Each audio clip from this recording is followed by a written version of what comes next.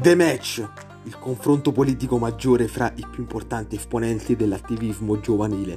Confronteremo la destra, la sinistra, il centro, democratici, repubblicani, moderati, estremi, in un confronto dialettico per poter comprendere come realmente i giovani pensano alla politica al giorno d'oggi.